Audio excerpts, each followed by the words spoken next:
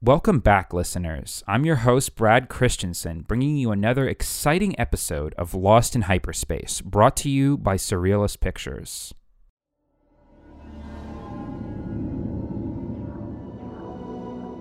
Episode 3, World Building and Interactive Storytelling.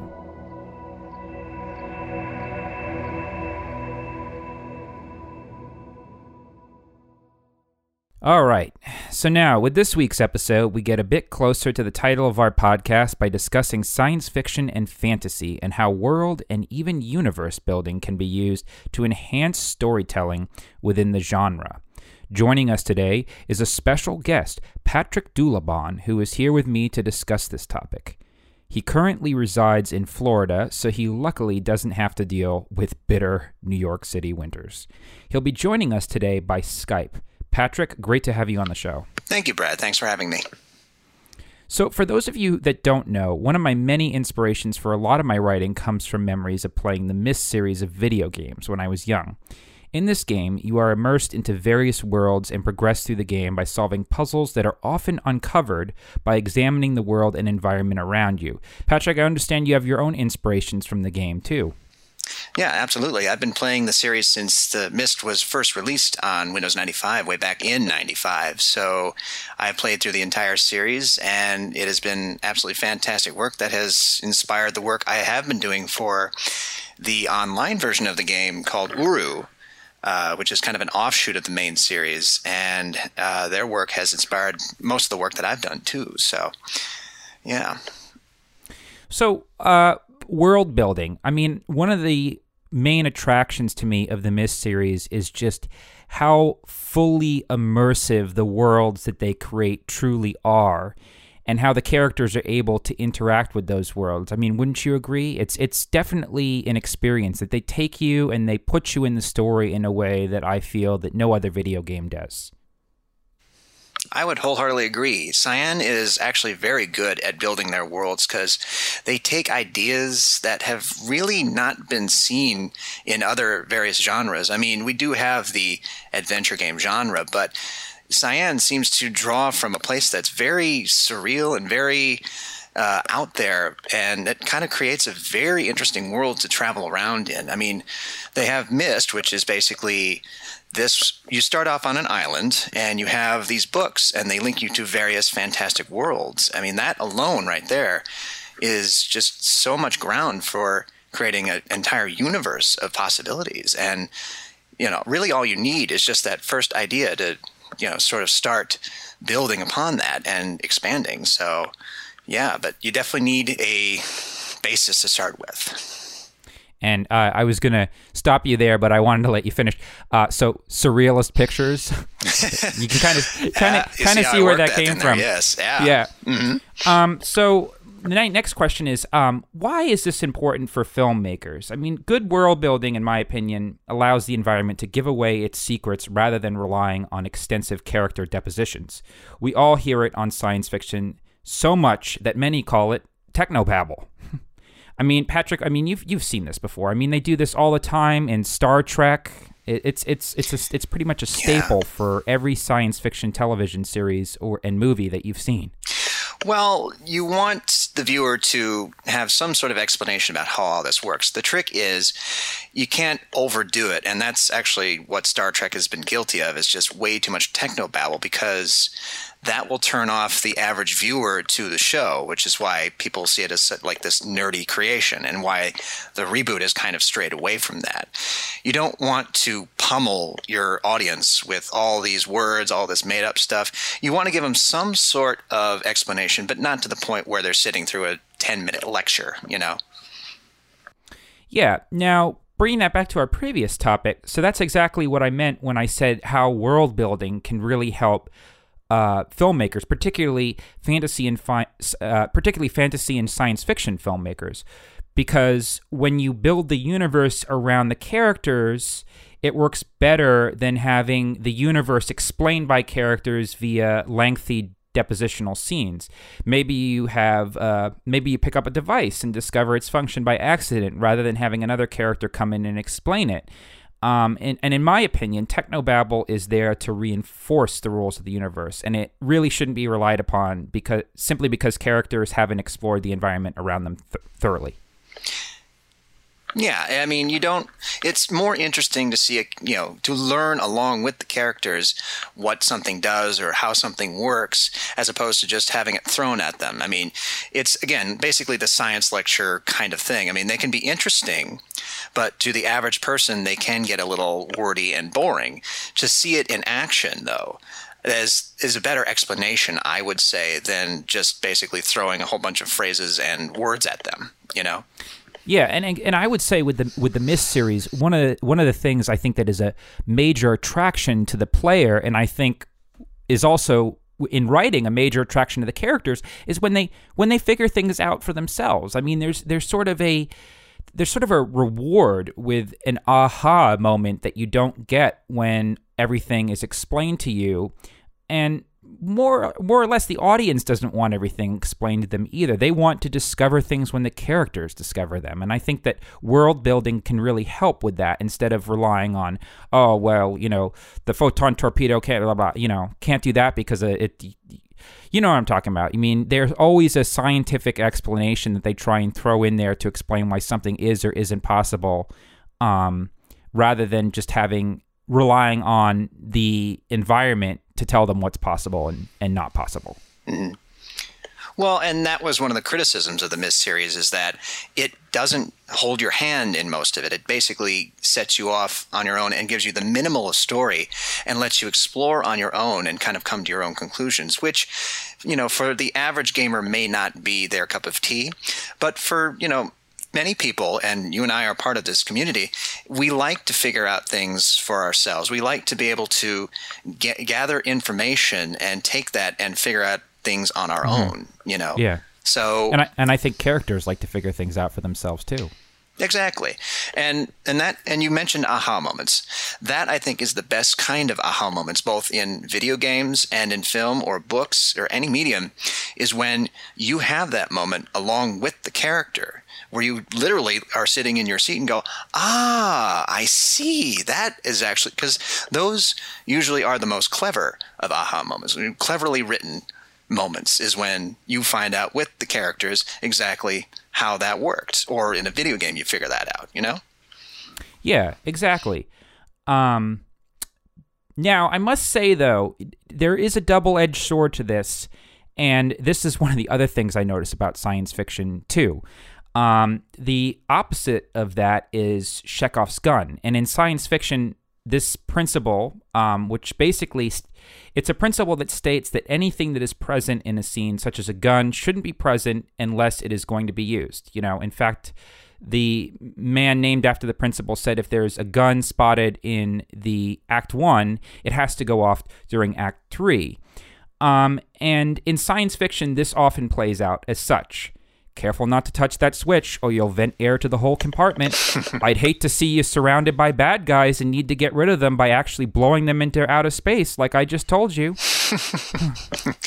Well, and that's the trick with those kind of things, is that you want them to kind of see it, but you don't want to make it so obvious that you'll know hours before the characters that that's what's going to happen or what's going to be needed. You want it to where it happens more organically. And again, you have that aha moment with the characters and along their lines too, because again, if you just have it to where you're just throwing that in their face, it's not fun for the audience. It's not fun for them to just basically have that and just basically be saying to the characters, okay, guys, come on, you can figure this out. We've already done it hours ago. So why can't they, Well, yeah. And I mean, to use a more specific example than the general one, I mean, you do tend to notice this a lot more on TV series such as Doctor Who, and not to give away any spoilers, but the nuclear bolt gate, the Master's ring.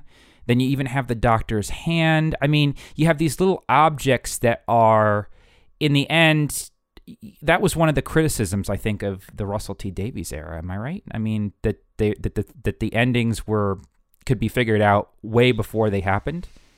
And yeah, that is again the trouble with writing such things is that again, if you make it too blatant, then it is going to be just it's like, oh God, when are they going to get to the end of this thing? It's just as you said, a double-edged sword. It has to be handled just right in order for it to actually work for the audience. Like Bad Wolf. I didn't see that one coming. Yeah. But the nuclear bolt thing, definitely. No. Again, it's just so blatantly obvious that it's just like, oh, yeah, this is going to come into play later. And yes, folks, we are also, in addition to Uruites, we're also Whovians, so bear with us here. Yeah, and I'm definitely, I'm trying to be as vague as possible, but put enough in there where people will hopefully, if they know what I'm talking about, they'll make the connection. But I don't want to spoil anything. Well, plus, you got to appreciate the David Tennant era of Doctor Who to properly appreciate. Yes, absolutely. So, I think this. So, world building again. We come back to the principle of creating a universe that the characters can figure out and work with, rather than having something specific within that universe being pointed out and having a plot point hinge around that. What do you think about that?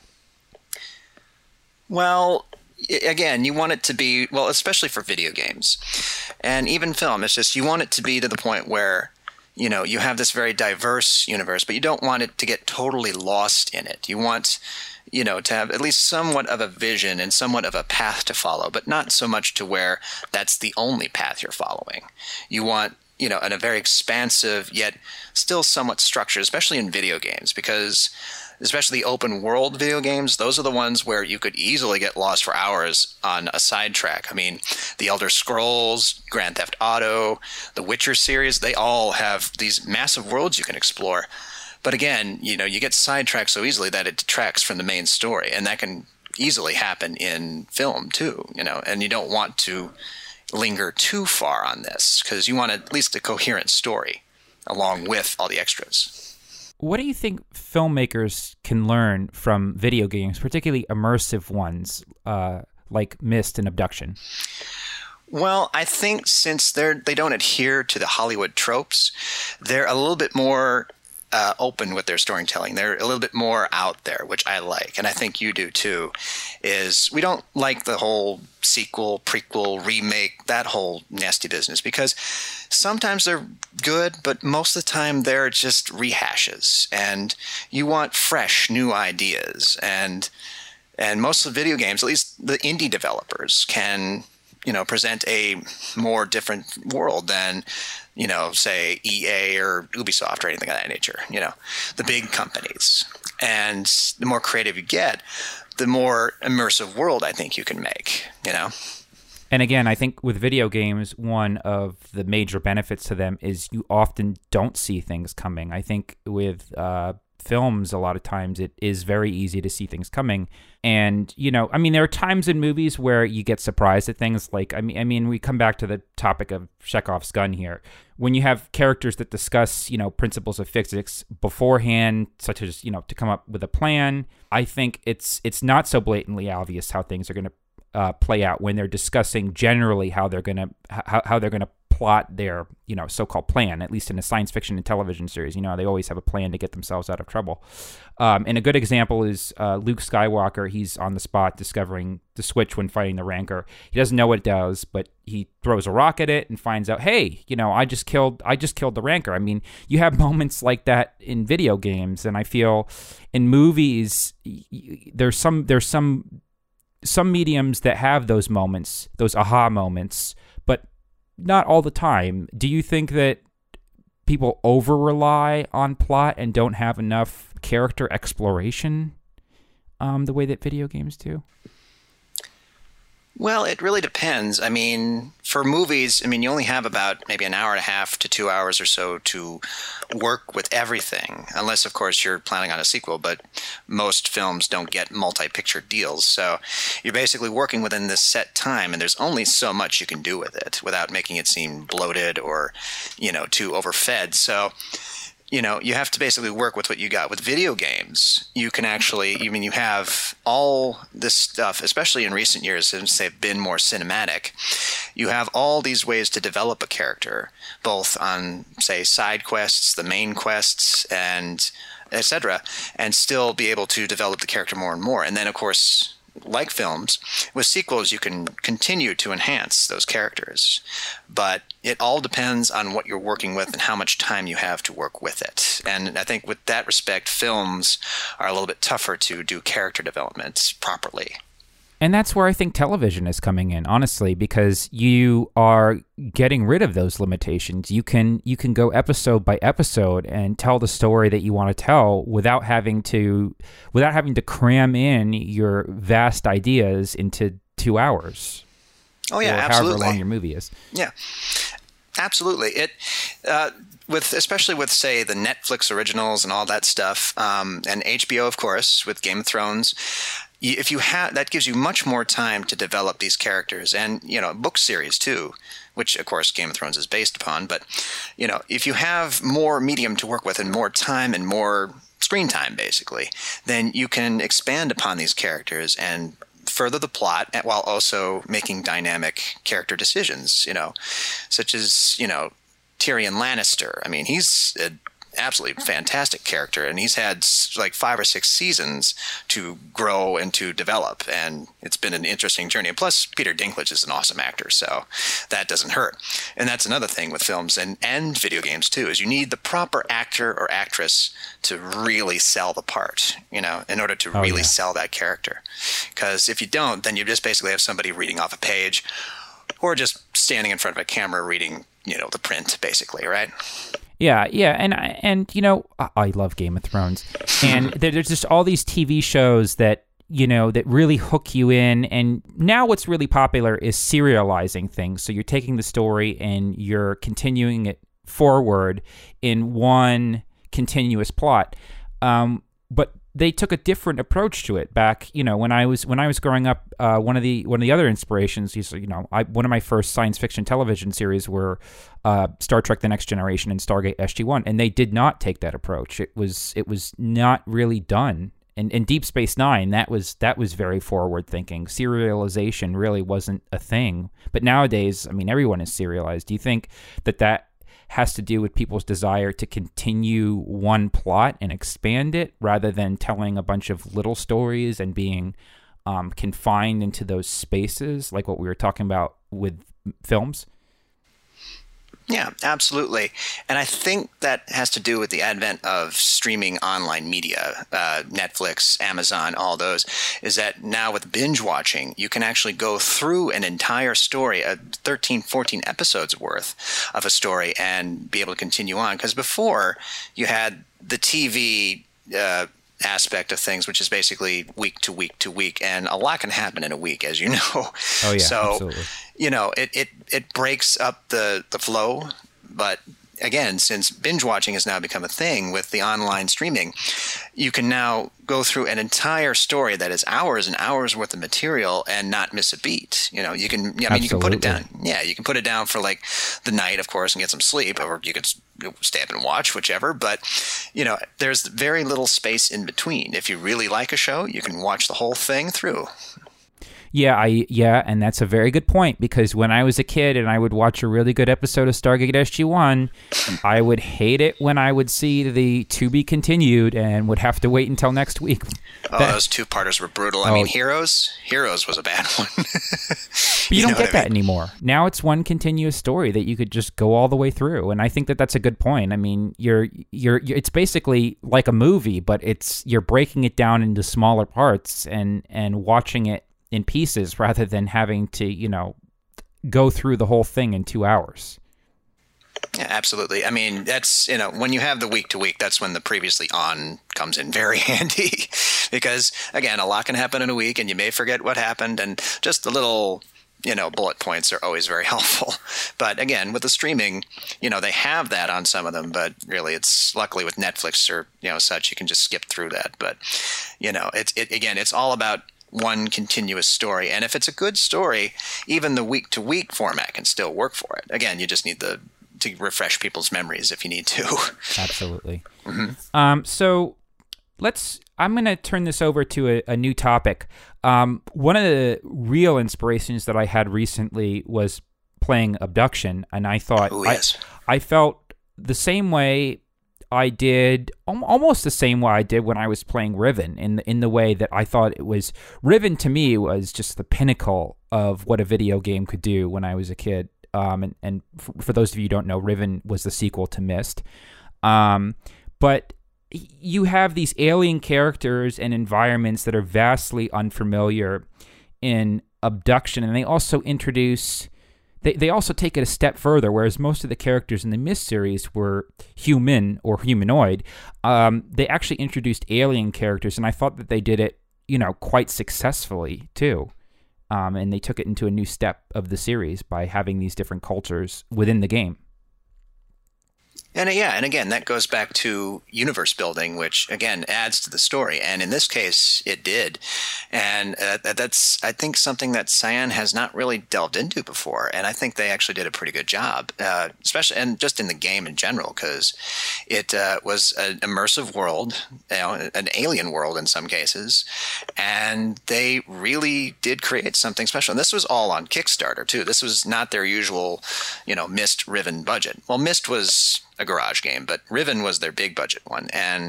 But no, they're back to their roots, I think, with the Abduction, because it was made within a budget and just with all their creative minds working overtime. So yeah, I thoroughly enjoyed the game, and I recommend anybody listening, if they haven't, go play it. Just make sure that your system is strong enough to handle it, is all I can say. But Absolutely. It is worth it, believe me. Especially with totally VR, I've heard. VR sounds like it's absolutely amazing. Wouldn't we all like to try Abduction via VR? Someday. Is the future of storytelling going to be an interactive one? I mean, and this is something, having grown up with these interactive games, what's your take on that? Well, I think, yes, I think interactive storytelling is going to continue on, because video games and films are very popular mediums. It just depends on what people are up for at the time. I mean, being interactive with a story, it has its own fun times, but sometimes you just want to sit back and just watch something on Netflix or, in the theater or what have you. You just want to basically not have to do anything and just sit and watch and enjoy. And in some cases in interactive storytelling, you can do that too. I mean, there have been some games that have been a little bit guilty of having very long cutscenes. The Metal Gear Solid series is one of them. And, cutscenes that would go on for like 15, 16 minutes, which is fine. But, you want it to the point where you have a balance of both, you're watching the story, but you also don't want to leave the gamers just sitting there twiddling their thumbs while you watch. So otherwise it's not a game, it's an interactive movie. Yeah. And that's a good point. I mean, the future very well could be that you participate in science fiction movies and fantasy movies rather than just watching it, I mean, you never know where this is going to go. I mean, you sent me an article just recently about something similar. Yes, I did. It's a film, and unfortunately I forget the title at the moment. We'll have to post that later.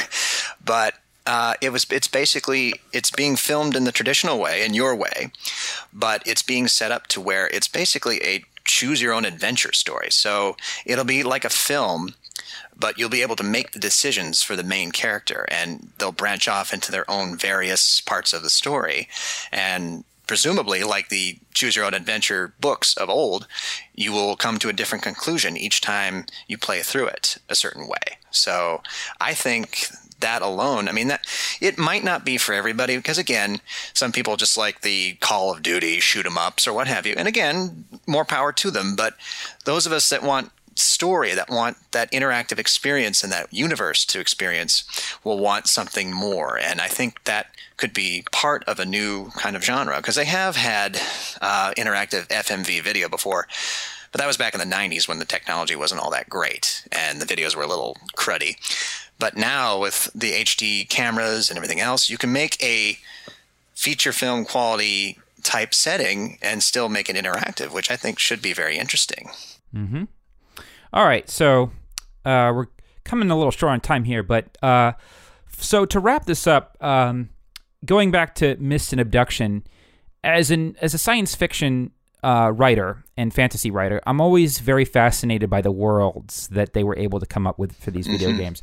Would you like to? My favorite world to start us off would probably have to be, I would have to say, Spire and Riven, just because of the expansiveness and how everything was tied together. Oh, absolutely. And also because, I mean, how could you not like the Age of Riven and be a Myst fan? I mean, that's pretty much the pinnacle of where everything takes place for the first part of the series. Anyway, do you have any favorite worlds that really stuck with you through the series? Well, a particular favorite of mine is actually from Myst 3, and that's Amateria. That's the one, for those that are not familiar, it's not a huge age, but it's a very mechanical age where by using various weights and lifts and solving the puzzles at the very end, you get a very nice reward of what is essentially a roller coaster ride. And at the very end, you find the code that gets you closer towards the end world, which, again, but I just liked it because, not only is it an amazing age to look at, but it also, the various bits and pieces that go together into this, and the payoff at the end is absolutely fantastic. I mean, it was very good for the time, so I would love to see that in like HD, 3D. That would be amazing, but it'd probably be sickening too, but still, it would be great, I think. Yeah, I mean, I mean, honestly, it's hard for me to choose. I could add Serenia, which is this beautiful, almost psychedelic age. And then you've also got ages, by the way, in the Myst series are worlds. And then you've also got another favorite of mine would have to be Narayan. And then in the first game, I probably would say my favorite would have been Channelwood. I would say. I agree on that one. Yes, and that holds a special place in my heart because that was the first age that I got to go to after the Myst, the first island. Mm-hmm. So that one was absolutely amazing in that it was one of the very few that actually had civilization in it. It's just unfortunately we didn't get to see any of them, and also just because it was just amazing to look at, you know what I mean? And plus, again, the working parts of the age and just all the puzzles, it really came together, I'd say. Yeah, you should see it on the Real Myst Masterpiece Edition. And yes, this is a shameless plug for Cyan, but it looks even better in the I think it's the Unreal Engine, or is it Unity? Yeah, one of the two. Yeah. So, I think it's yeah, I can't remember if it's the Unity or the Unreal. I'll have to look. We'll have to post that. But anyway, Patrick, thank you for joining us. We'll definitely need to get you back on our podcast soon. Well, thank you, Brad. Thank you for having me. Thanks for listening. If you have any comments or want to contribute to this discussion, please reach out using our SoundCloud and Facebook pages. While you're at it, be sure and share this podcast on Facebook and Twitter, and like and follow us for the latest updates.